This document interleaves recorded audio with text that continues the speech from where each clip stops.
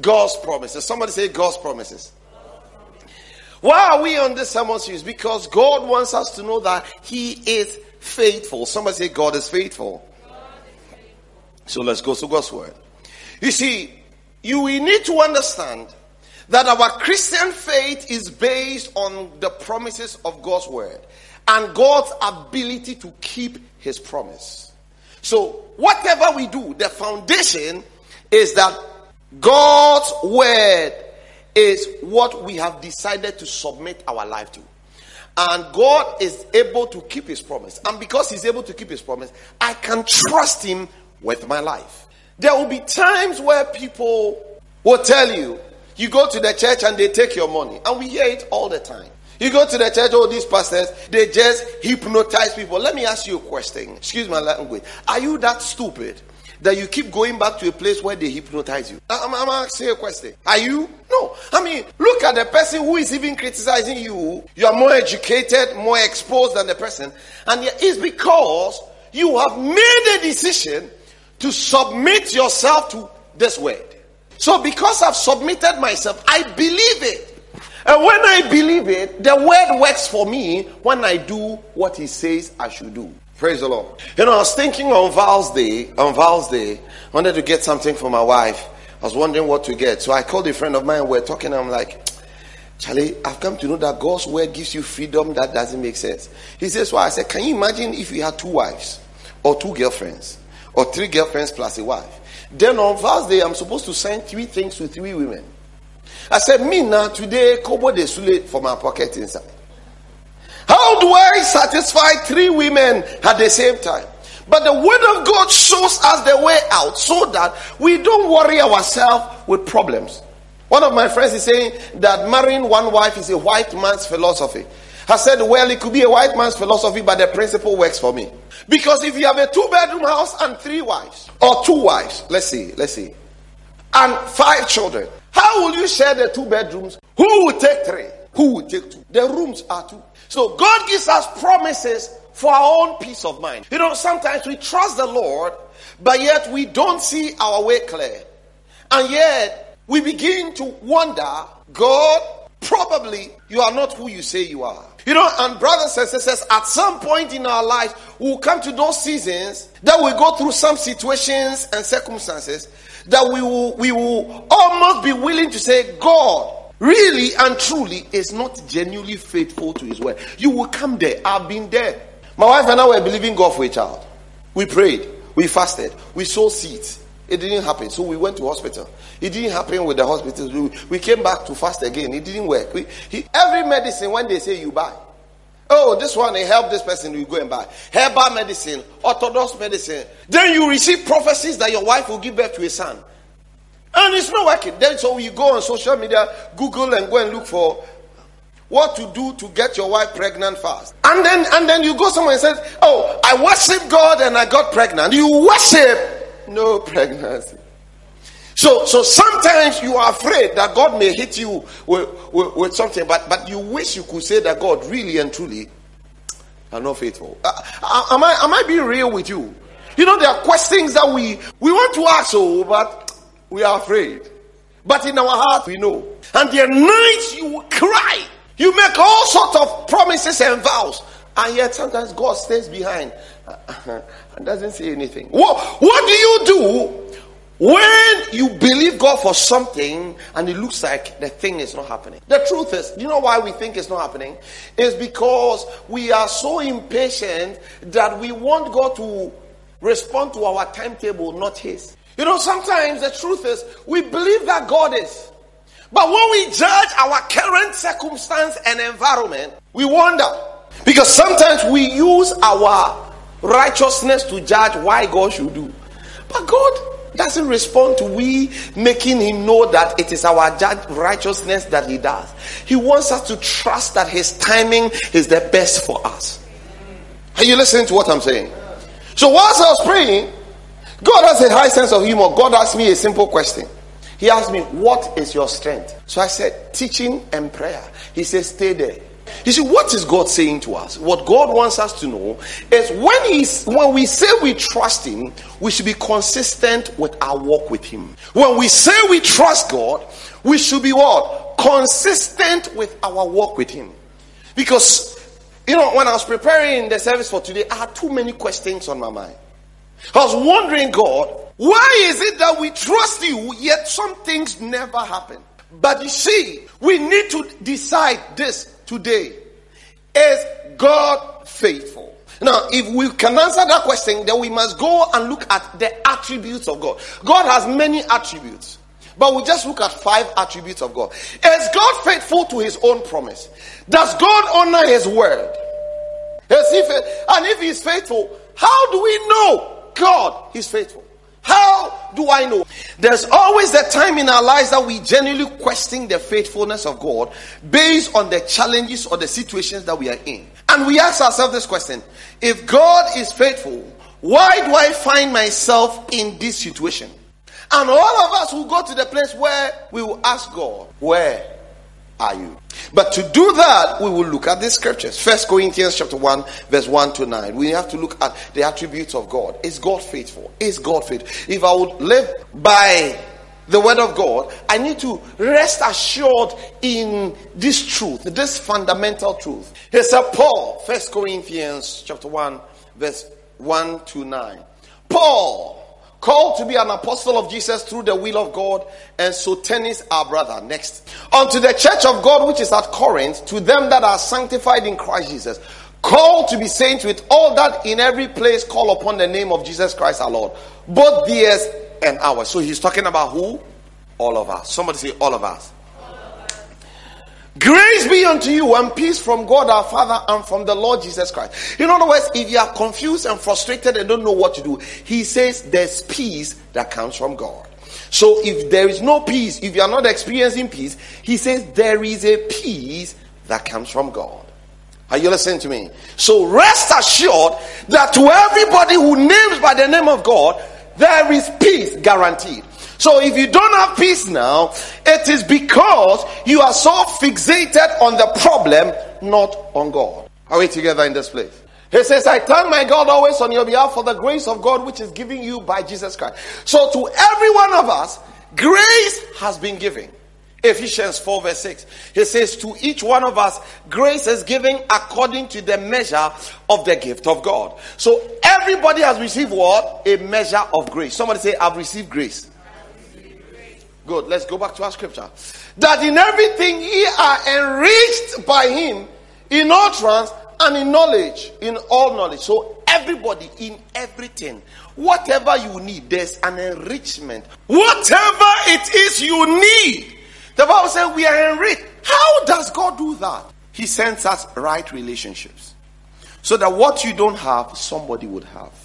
He sends us right circumstances, so that if you are trusting God for a door and the door doesn't open, he knows your strength. He knows your weakness. He knows what you can handle and what you cannot handle. God knows what we can handle. So some of the doors, when he doesn't open, it's because when he opens that door, it will be for your own destruction. Sometimes he allows us to go through problems so that we will know who to trust and who not to trust. Even as the testimony of Christ was confirmed in you, so that ye come behind in no gift, waiting for the coming of our Lord Jesus Christ, who shall also confirm you unto the end, that ye may be blameless in the day of our Lord. He says, when I trust in God, no, go back to that scripture. Go back to that scripture, verse 8. He says he confirms you unto the end. In other words, when you trust in God's word, when you believe in God's word, there is a confirmation of your faith in the end. God confirms for you that because you trusted me, see what I've done. Let me ask you a question. How many of you dated somebody and the person broke your heart, boy or girl? And the person broke your heart, and later on in life, you met a person that you used to weep why they never said yes to you, and you wonder, what was I seeing? Has it ever happened to anybody in this place? Hey, if it's there, say yes. But at the time, you pray to God. God, please, if you love me. He loves you enough. He's willing to let some things exit from your life because you don't need them in the end. He gives us his promises. And sometimes we believe him and the thing doesn't happen. It's not because he's not faithful. It's because of his attributes. And we'll look at it. Give me Deuteronomy chapter 7 verse 9. Look at it. So I must rest my faith in the faithfulness of God. It says, know therefore that the Lord thy God, he is God. The faithful God which keepeth covenant and mercy with them that love him and keep his commandments to 1,000 generations. Have we already exhausted 1,000 generations? Know therefore that the Lord thy God, he puts a personal pronoun there to let you understand that God must first be your God. And if you call him your God, you must know therefore. In other words, on account of this truth that you have committed God to be your God, know this truth that he is God. The faithful God which keepeth covenant and mercy with them that love him and keep his commandments to 1,000 generations. Praise the Lord. Psalm 119 verse 89 to 90. Forever, O Lord, thy word is settled in heaven. Next verse. Thy faithfulness unto all generation. Thou hast established the earth and it abideth. He says God is so faithful to which generation? Is it the first generation? The last generation? How many generations? Brothers and sisters, let our faith rest on this truth. My God is faithful. So sometimes you will not see the faithfulness of God until you look back. So in looking back, he has given us what he calls his word, scriptures. Somebody will say, somebody piece it together. The Jewish writings are many. Somebody, a white man, put it together to sway the hearts of people. But these promises are working for me, so it's enough for me. Amen? Is it enough? Is it enough? Yeah. So we look back, and in scripture, God gives us two things. In scripture, God gives us two things. He gives us the promises, and then he gives us stories of people who either violated the promise or kept the promise. So that when you look at their life, you can now say, I can trust God because this person trusted, and see what God did. When I live by these things, God will not be pleased with me, and this will be the consequences of my action. I've read the Bible a number of times cover to cover, and I've come to one truth. God doesn't need two wives in heaven. When you marry two wives on earth, he doesn't care. God doesn't care about it. But you will live with the problem. So in the beginning, he created a male and female. If you say that you were a woman trapped in a man's body, and so they should give you injections, a time will come the injections will react and your system will start shutting down. Are you getting it? So he knows what you can handle. So he gives you promises not to do that. When you go to sleep with somebody's husband or wife, and the husband or wife enters into the house and you people are in the act, and picks anything and hits your head and you die. When they come and he has a good lawyer, she will declare temporal insanity. And guess what? If she's a legal wife, guess what? She will not go to jail. Because is that the truth? Yes. Everybody knows that if somebody comes to see you in the act, your spirit, your blood pressure can go up, and you can get psychologists who say people can have temporal insanity. Ogbo free. If you go and gossip about somebody and the person hears it, it can mar your relationship with the person. And what could have been a great blessing for you in future, you miss out on it. Are we together? So God gives us promises, and then he gives us stories of people who misbehave and the consequences that they face. Are we together? Why? Because God is faithful. 1 Thessalonians chapter 5 verse number 24. 1 Thessalonians chapter number 5 the verse number 24. Faithful is he that calleth you, who also will do it. What did he say? Faithful is he who has done what? Who also will do what? So God says, faithful is he who has called you. I have called you. By the time I was calling you, I was already faithful. Now that I've called you, I want you to know and understand this basic truth. I am faithful. Let's establish that premise so that if there's a delay, it doesn't mean I am not faithful. If the thing has not yet manifested, it doesn't mean I've not been faithful. God was speaking to me today when I was in my bathroom bathing and thinking about this scripture, and the Lord said this to me. I asked God that, how can you say you are faithful when somebody believes you for a child for many, many years, and by the time the person gives birth, the woman dies, or the child dies? Then God asked me a question. Could it be that because I knew that, that's why I didn't want to bring a child in the first place? Because a human error could cause the person to die. And so I delayed it so that there will be no error and save the person's life. I cannot stop the human error. Yes, I am God, but I don't make choices for people. People make choices. There's one thing God has given to everybody on this earth. It's the power of a willing choice. God does not make choice. We make choices. And humans have errors. That's why we pray for interventions. That just at the point when the person is going to cut an organ that is not yours, something may happen, a disagreement may happen, and then they may miss it. So God always reminds us that He's faithful. Someone say God is faithful. In 2 Timothy chapter 2 verse 13, let's look at something. If we believe not, yet He abides faithful. He cannot deny Himself. What is God saying? Give me a different translation. God says, even if I don't believe, based on my current experience, He says He abides faithful. If we are unfaithful, He remains faithful, for He cannot deny who He is. 1 Peter chapter 4 verse number 19. He says, so then those who suffer according to God's will should commit themselves to their faithful Creator and continue to do so. He says, well, so then those who suffer according to God's will. So when I am suffering, I must suffer according to His will. So I'm doing God's will, but no man is coming. As a pastor here, also, I don't want to misbehave, yet no man is coming. He says, when you are suffering, you suffer according to His will, because he says, so then those who suffer according to God's will should commit themselves to their faithful Creator. In other words, I trust God absolutely. Whether He will do it or not, I have committed to Him because He's a faithful God. God will not withhold any good thing from them that walk upright. So if God knew that if I give it to you at the place of your birth, you will lose the baby, He will withhold it. But since you felt He was being wicked, He gave you because you made a choice. And the choice has consequences. So God has attributes. Number one, first attribute of God is that for God to be faithful, He must be omniscient. What does it mean? It means He must be all-knowing. What does it mean? God knows your past. He knows your present. He knows the future. So God knows our wants.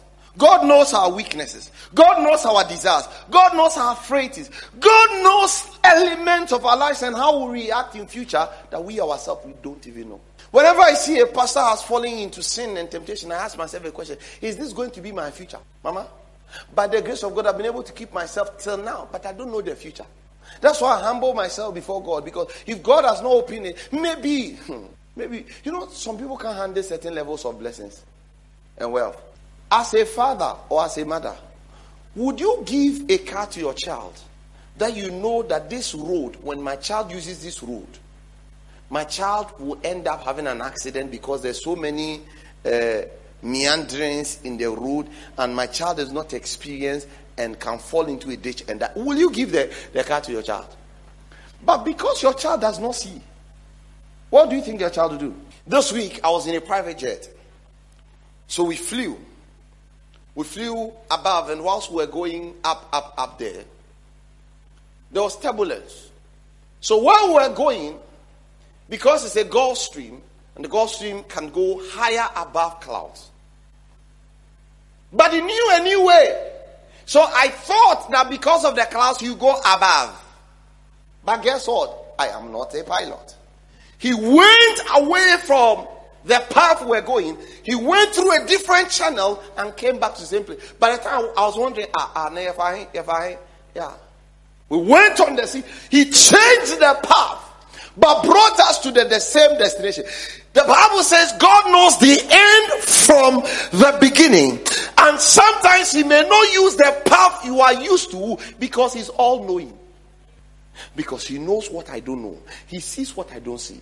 God sees what you don't see. God knows what you don't know. He is omniscient. So when he decides not to do something for you, it is because his knowingness of your future, based on your past experience and your present circumstance, will cause him not to release it. Not because you don't deserve it. Not because he's not being faithful to his word, but because if he does it, it can destroy you. Or it may not be the best for you. Or it is because he knows how to get you to your destination without killing yourself.